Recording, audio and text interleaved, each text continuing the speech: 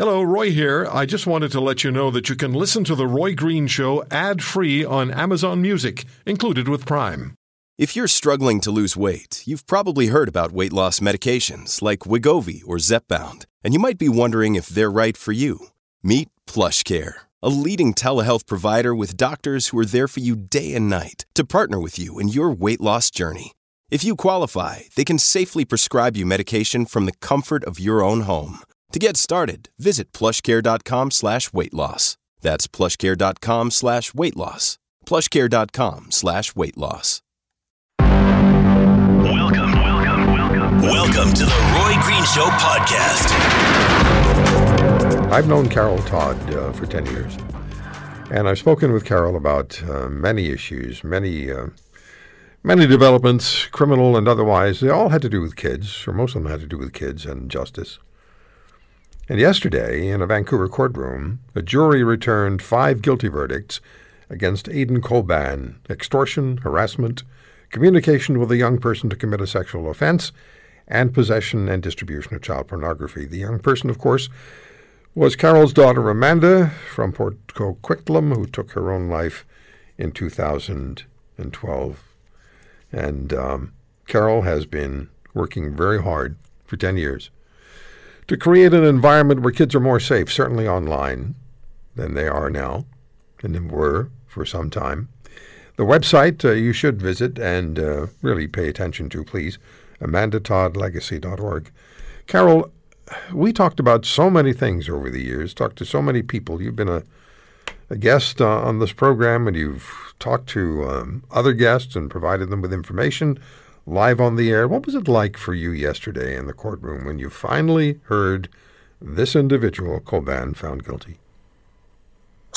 Hi, Roy. Hi. It was more of a surreal experience to know that after all these years, we were in a courtroom, and the trial started on June the 6th, right? I don't know what I was expecting for the best in hearing guilty verdicts. And when I heard each count read out loud and the jury four-person saying guilty, it was just breathtaking. There are no words to describe it.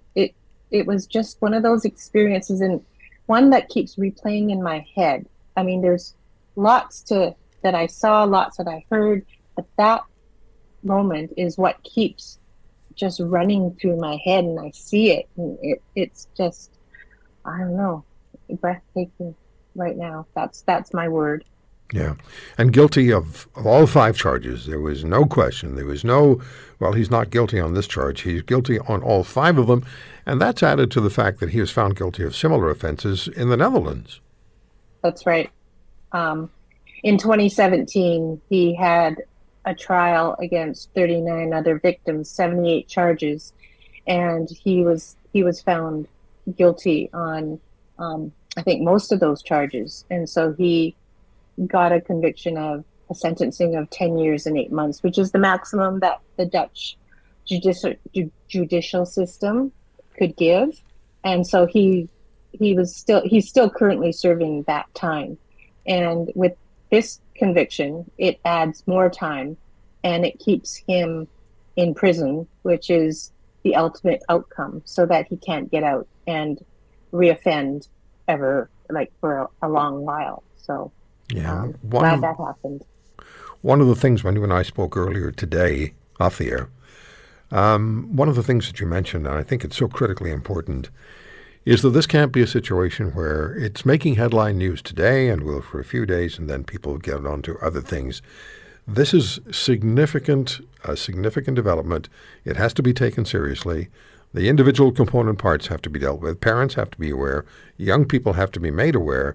And it's a step forward. It's an opportunity to provide an education and provide reasoning with young people, not to be exploited. And sextortion is the word, yes? Yes, sextorted is the word. Although in the courtroom I heard legal counsel for the other side talk about they weren't going to use the word sextortionist to refer to Mr. Coban. Um, and for me, I just sort of shook my head. And if sextortion isn't a word that's used in the criminal code, it should be, because 12 years ago when this started happening with Amanda, and 10 years ago after she died, and 8 years ago when Mr. Coban was first arrested, the landscape of technology use in kids and predators was, I would say, different. We didn't know the word sextortion existed. And now here we are in 2022, and in my news alerts, all I see is sextortion, and the FBI is putting out alerts and warnings to young people and parents. The RCMP is, these organizations that deal with the safety of children and online exploitation, they're talking about it, and it's happening to boys and girls. And so previously it was thought that it was a girl victimization situation, but it's happening to girls and boys. So there needs to be a conversation. There needs to be more awareness. Adults, parents, law enforcement, we need to ramp it up, talk about it more, explain it so that we can talk to our young people about the protection they need to think about when they're online. And I have nothing wrong. I have no problems with technology and being online. But we need to really think about privacy, what we share, who's at the other end, and all those things that lead to the exploitation of a person, right? And then the next step is, if you are being exploited, if you did share that image, if you did take that, if you did talk to someone that, turns out is a bad person, then what do you do next? You have to talk to someone. You have to tell, if you're a young person, you tell your parents, trusted adult, you report it to the RCMP with the support of an adult, right? And so now we know this case of Amanda's is precedent setting in at least our country. And now they can use it as case law.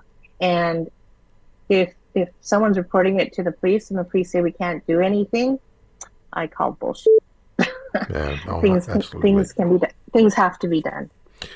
Language is evolving constantly. Technology is creating this language evolution. So sexploitation is just a natural evolution of this technological language, and it has to do with young people, or sometimes not so young people, being sexually exploited online. And kids are particularly vulnerable. They're the ones who need the protection. They're the ones who need the knowledge.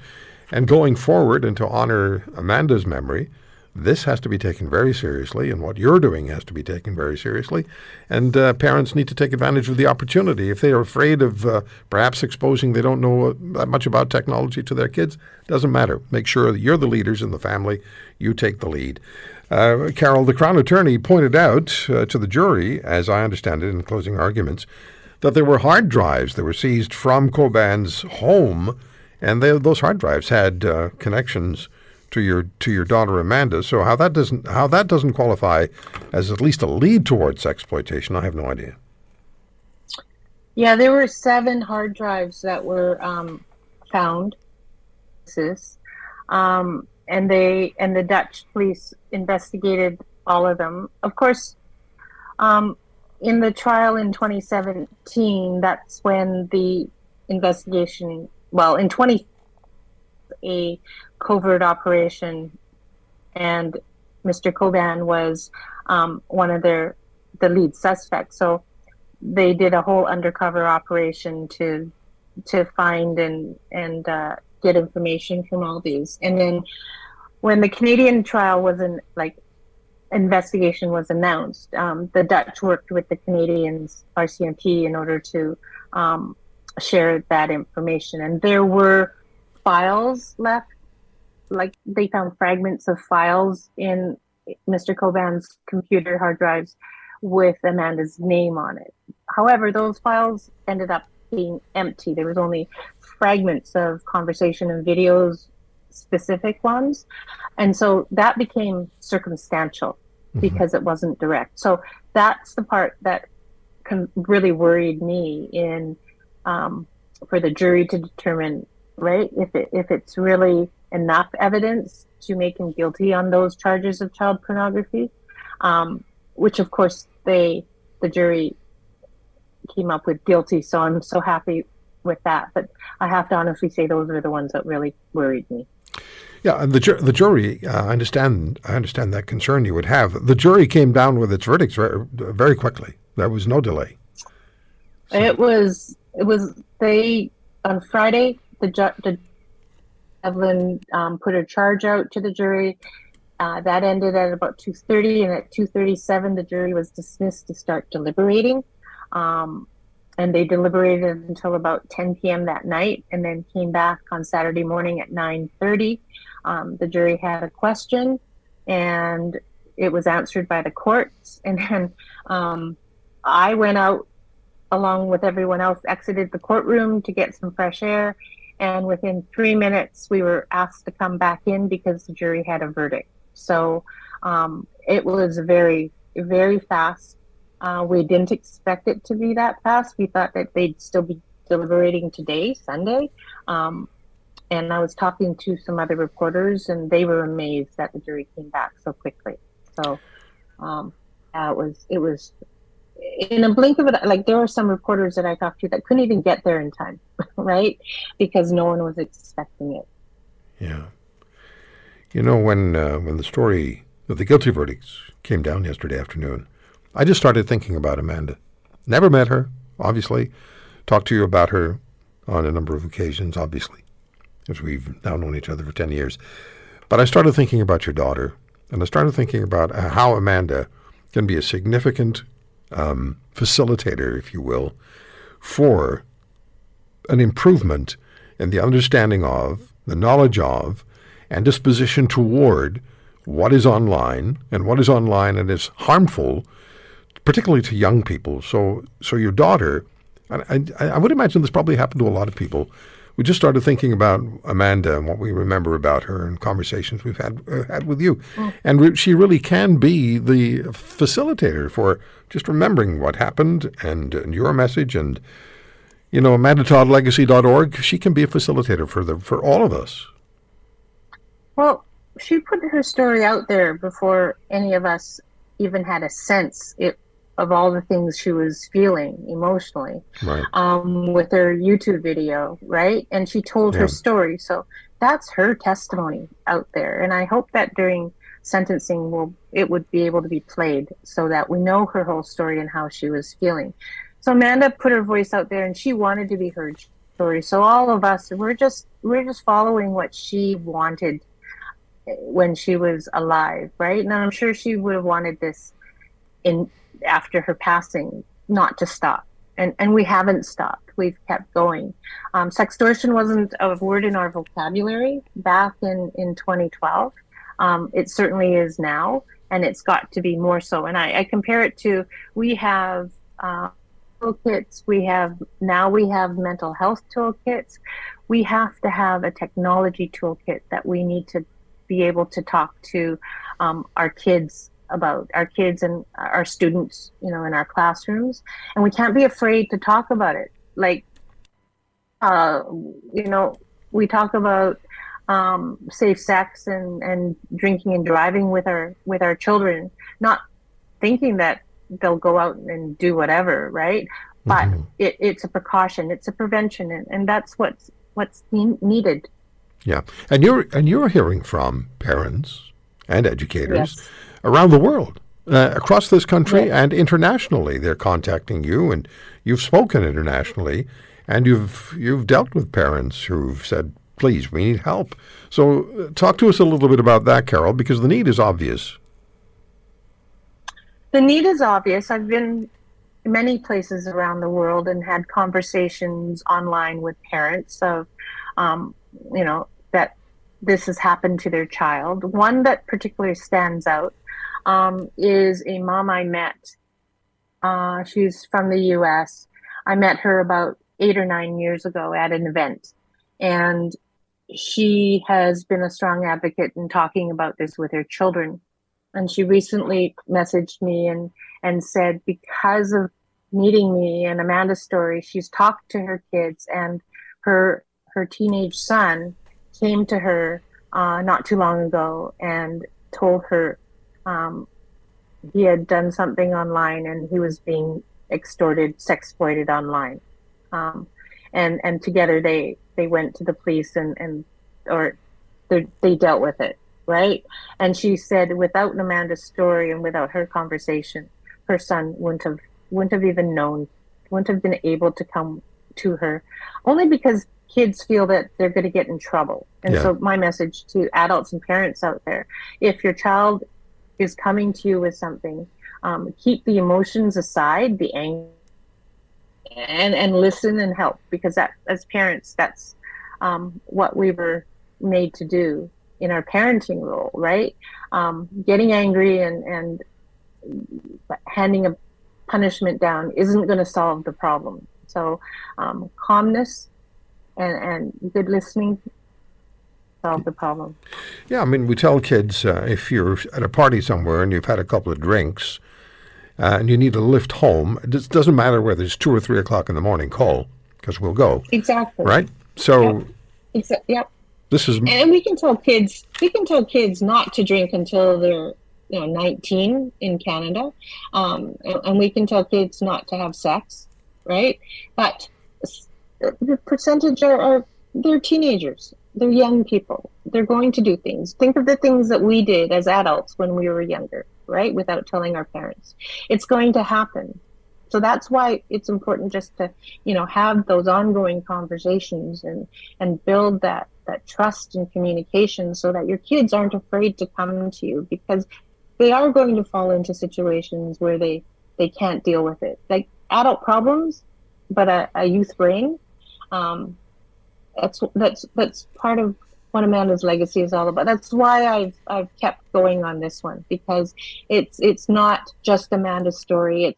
It's anyone's story. It could be anyone's story. So, yeah. This story we're going to talk about right now has gone viral. Montreal mom living with multiple sclerosis, whose 2 young sons opened a lemonade stand on their front lawn last weekend to raise money for the MS Society. Everything was going well until a neighbor complained about noise and the police arrived. I spent some time speaking with the mom, Ayana Massa, a couple of days ago. And Ms. Massa is going to join us now. I just want to tell you this. She sent me a photo of an acknowledgement of a $2,000 donation to the MS Society of Canada from her son. Because as soon as the complaints started and the police arrived and the story really became a national story, people in Canada started to pay attention. Ayana, thank you very much. How are you? Thank you so much for having me, Roy. I am doing incredible, and I am just so blessed. How could I not be having the boys that I have? And I feel so blessed for your listeners to give me a chance to be here with you today. So thank you. Yeah, good to have you with us. Tell us a bit about your sons. So where do I start? Obviously, I'm biased because they're my sons, but they are 2 incredible human beings. They're selfless. They're generous. They're doing something for someone other than themselves. And, like my son tells me, he says, I'm doing this not only for you, Mommy, but to find a cure for everyone who has MS. So I am just so grateful to have the chance to be their mom. I'm just blessed. And truly, Ness is 11. He has autism spectrum disorder. And Ariel is 8. And they're 2 incredible human beings. And in our home, autism is not a disability. It's a gift. And if you ask him, it just means that he's smart and he thinks differently. And truly, the support of everyone out there in the community. And like you said, it's gone viral. And it's been so heartwarming. I think I spent most of the past 2 weeks just crying and just being grateful, for all the blessings that we do have. Yeah. So your little guys are on the front lawn with a lemonade stand, and the neighborhood's enjoying it, and they're letting everybody know they're selling lemonade for Mom. So everything's going well until one person complains, and then the police arrived. What happened? Yes. So a gentleman, and I'm being very politically correct by saying the word gentleman, showed up on the lawn 10:45-ish in the morning this past Saturday. and started calling the kids little mother effers. And we're talking about someone, if I would have to guess, early 60s. So at this point, not very politely, I asked him to get off my property. And he said he would call the cops. And the cops showed up. The first police showed up 15 minutes later. And I was threatened with arrest.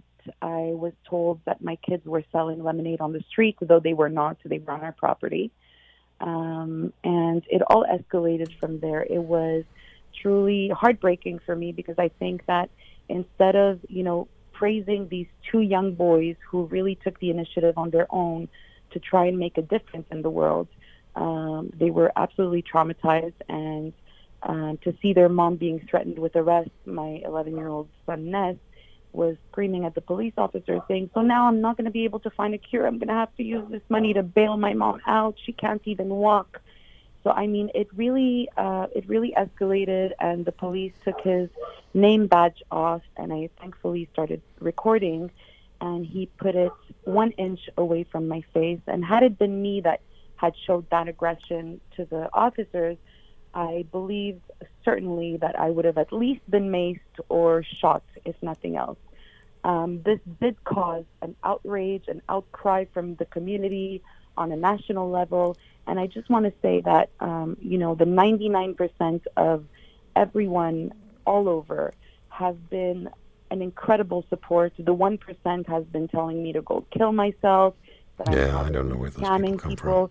My sons, with their own debit card, made the donation from last weekend. Yeah, I saw you sent me the I did. A photo of the receipt. I saw that. Yeah. And I want to say that my kids are not trust fund babies. They have $80 in their account, and they refuse to keep even $1 for themselves because they want to make sure that in our lifetime we do find a cure, and not only for mommy. They did it in honor of mommy for sure, because unfortunately when you get diagnosed with MS, it's not only the person who gets the diagnosis that suffers, it's a whole family that suffers, it's the whole village that's around these people that suffer. And so I have to say that I'm truly blessed, and I'm so grateful, and these kids have taught me so much, and I'm grateful that I got the chance to be their mom in this lifetime. Wow. They sound like terrific little guys, and people were driving, you told me, all the way from Quebec City to Montreal just to meet them and to buy some lemonade. Yes. And, that's fantastic. And some people didn't even want lemonade. I mean, just now I took a couple of minutes because the lemonade stand is on. Yesterday they raised $1,270. Wow, a week later, eh? And today they're selling lemonade right now as we speak. So, for everybody that's contributing, for everybody that's sending me these beautiful messages of support, people have been sending e-transfers to support the boys. I just want to say thank you. I'm so grateful, and I'm so humbled that all of you have gathered around my boys and around their family, and I will be forever indebted to all of you. I want to share with our listeners, your boys have their own email address, so you sent this to me. I'm going to tell our listeners across the country. It's lemonadeboys@yahoo.com, lemonadeboys@yahoo.com, and there's a password, and the password is really sneaky. It's lemonade. So it really is a touching story. It's a heartwarming story. Your kids have almost, they've generated around $4,000, maybe more, for MS research and in honor of their mom. Now we have about a minute. Police are saying that they're arguing that they didn't approach you that way. Have they come to talk to you or apologize at all? Absolutely not. They've actually issued a statement in the press and the media saying that they are refusing to apologize. What I said is that the only thing I'm asking is for them to issue an apology to my boys, because the story is not about me. There are a lot of people suffering in the world. I am not, more special or more deserving than anyone else, and I'm asking the SPVM to make a donation in honor of my boys to the Multiple Sclerosis Society directly, which they've refused to do categorically. And so we'll see where this goes. Unfortunately for them, I do have the videos. I was smart enough to start filming. But again, I think that the focus needs to be on how incredible and how selfless what these boys are doing is. And again, I just want to thank everyone for all their support. And thank you, Roy, for being such a supporter of doing what's right and being a rights fighter, and I think we need more people like you in this world. Well, thank you, but it's about your kids, what they did for Mom, and it's about Canadians, people across this country. In Quebec, people came to see you. The rest of the country very interested in getting engaged. Again, the email for the boys is lemonadeboys@yahoo.com. Lemonadeboys@yahoo.com. Password is lemonade. Ayana, thank you very much. All the very best to you. Your kids are terrific, but you know what? They're doing it for their mom because their mom's great to them. Thank you so much. May God bless you, and may God bless all your listeners, and to everyone again, thank you from the bottom of my heart and on behalf of the boys. Thank you so much. I wasn't sure I was going to do this story simply because they're so difficult to do, but at the same time, it's something I've been talking about on the air for many years. And I wish it received more attention than it does, this issue, and the issue is chronic pain. And what happens to chronic pain patients. Roughly 20% of our national population suffers from chronic pain. So you can do the math, 37 million people, 7.4. And chronic pain, we're not talking about somebody having a headache or getting a splinter in their finger or banging their toe against the coffee table. We're talking about the kinds of pains that stop you from living. They stop you from living. I've talked to chronic pain patients. If you listen to this program for many years, you know, you've heard them. They're in their beds, on their beds, and they can't go anywhere. They can't do anything, nothing, because they're in such agony. The Canadian or the Chronic Pain Association of Canada did a survey, and they released the results just quite recently. And they found, let me just read to you, doctors have become even more active in force tapering their patients off opiate medications, despite warnings from some of their regulators to not do so, Ontario, BC, and Alberta. A third of patients in 2019 reported being force tapered compared to 44.4% this year.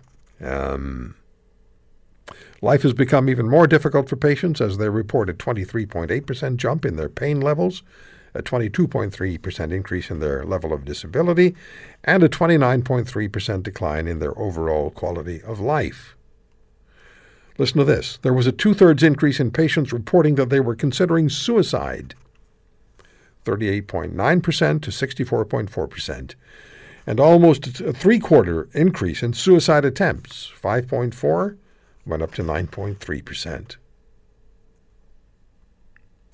And 5% had already applied for medical assistance in dying, also known as MAID, M-A-I-D. And that is where my guest comes in. Anne-Marie Gatto is a registered social worker. She's a psychotherapist. She deals with chronic pain patients. And Margaret Bristow is her friend.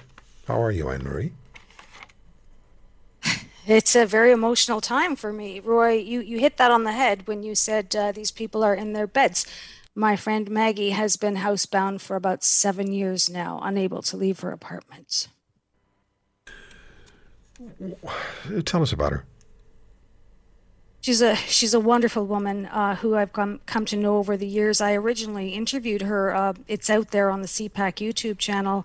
In 2016, she was one of the people who had her opiate medications taken away. Her physician was being shadowed / chased by the CPSO and tried a bunch of other things which didn't work. So the pain physician said, I can no longer help you. I don't have anything to help you. So since that time, the only thing she's wanted to do was to die because she was not able to tolerate her level of pain and is not able to tolerate her level of pain.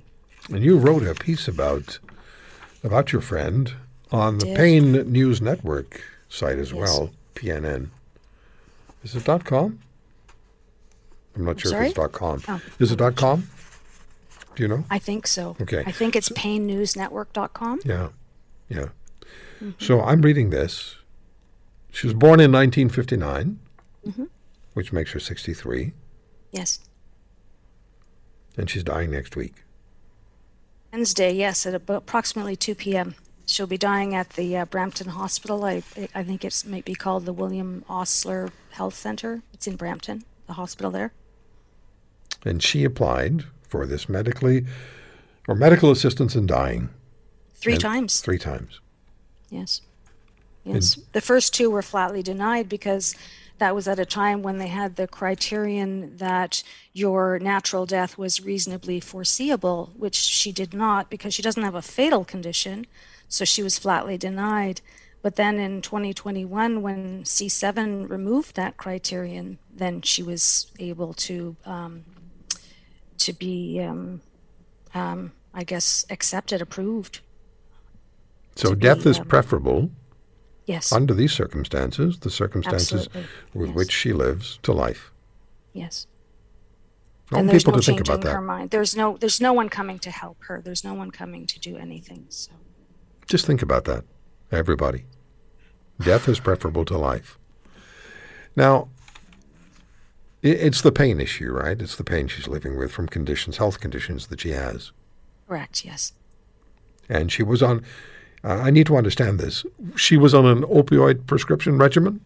She was for several years, and then in about 2016, she was taken off of it by her pain physician, who was being chased around by the CPSO, being investigated. I'm calling it chased around. So he took her off of that, and then tried a number of other types of medications, none of which worked. And then he said, "Well, I'm sorry, I can't help you. I have nothing to help you with." The CPSO being the College of Physicians and Surgeons of Ontario. Correct. So the doctor was being investigated. Yes. for prescribing opioid medications. Correct. And the doctor said, "I can't stand this." We've heard this from doctors or patients before. I can't take a risk of losing my license, so I'm taking you off your pain meds. Yeah? Correct. Yes. Did they try anything else? They did try, it was a him, so he did try some other medications, not opiate medications, just other medications whose, I guess, sometimes help other people, but her pain is quite severe and it's nonstop, and there was nothing to help her. They couldn't find anything. And Anne-Marie, the opioid pain medications did help, yes? I don't know, did they? That's what she said. Okay. You can hear the interview on the YouTube channel. Okay. So she said she was getting some pain relief, but then when that was taken away, there was nothing for pain relief. It is stunning, really, because in British Columbia, the rule now is, if you have a small amount of illicit drugs for personal use and you have an addiction, I'm not sure if the addiction is part of the equation, but if you have a small amount of illicit drugs, you're not going to be criminally charged. But for chronic pain patients who require opioid pain medications in order to keep their quality of life manageable and not be in agony 24 hours a day, they're the ones who are being arbitrarily taken off, tapered off, or having their opioid medications removed. In some cases, after many, many years of very successful treatment and no overuse. You and I both know, he was on this program, a former police officer and member of Canada's military who was in Oakville, Ontario. Bless him. Dan Wallace. Dan Wallace. He was a guest on this program. He was 76 years of age, and he was force tapered off his pain meds. And Mr. Wallace said to me one day, "I just want enough so that I can go to my daughter's wedding. Just give me some pain meds back. You've taken them away from me. Give them back to me so that I can go to my daughter's wedding." They wouldn't do it, from what he told me. So what do we take away from this, Anne-Marie? I don't know where this is going. I mean, Maggie is not my first friend. I lost another friend in January via MAID, and I have two other friends who have submitted their applications, which they're pending. So what does this mean? Like, I never had a problem with MAID, and I don't. I would like to have that choice. Yeah, but me too. MAID cannot be seen as a treatment. It's not a treatment for chronic pain patients. It's death. It's death. There's no coming back. And I don't know if you knew this, but it creeps me out to know that the Parliamentary Budget Office looked at this cost analysis pre and post C7, and they found that it would save hundreds of millions of dollars to provide MAID to chronics such as myself than to provide health care. Are you serious? I'm serious. It's online. Anyone can access it. It's called Cost Estimate for Bill C7, Medical Assistance in Dying. So it's relatively inexpensive to end someone's life via MAID. They approximate it at about $2,300, and the approximate savings per province per year was about $87 million per province, if I understand the document to be correct. Going back to this Chronic Pain Association of Canada survey, yes, patients reported that they received poor treatment from pharmacists and in the ER to add to the problems they had with their regular physicians.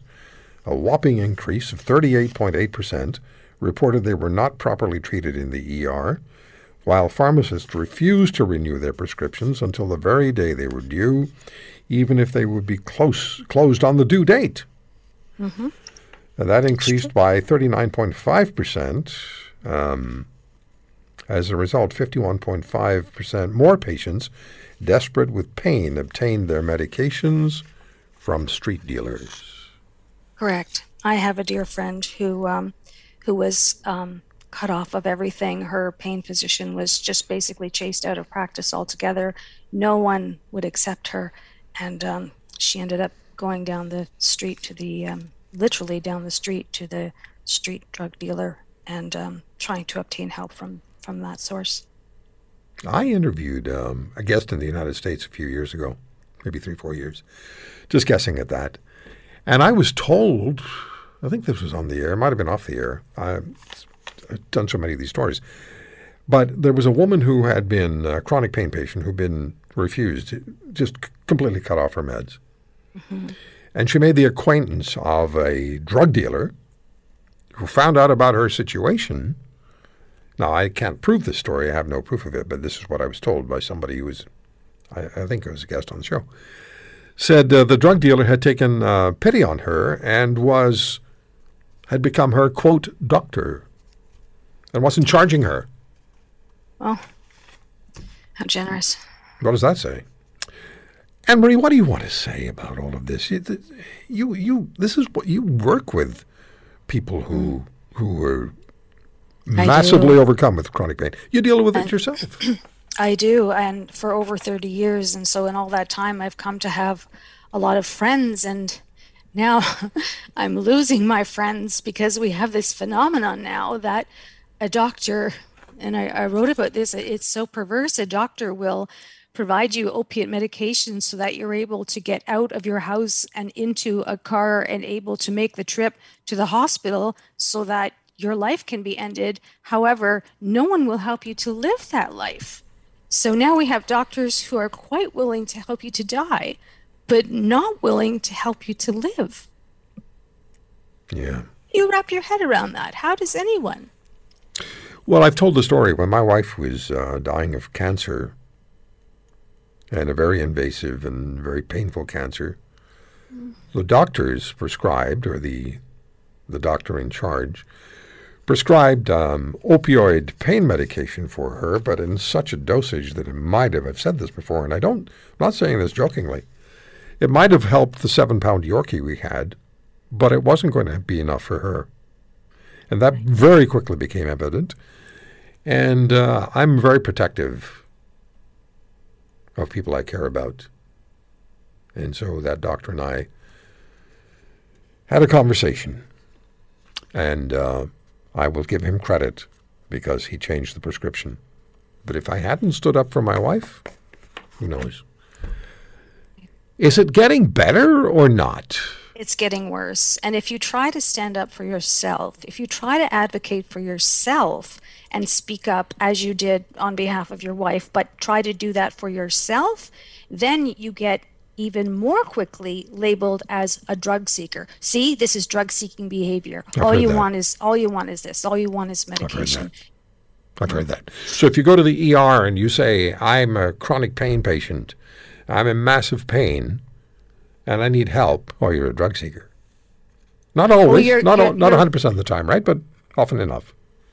Often enough, or you're just as likely to get ushered out the door by some burly security guard. They'll just call security, and security will throw you out of the hospital.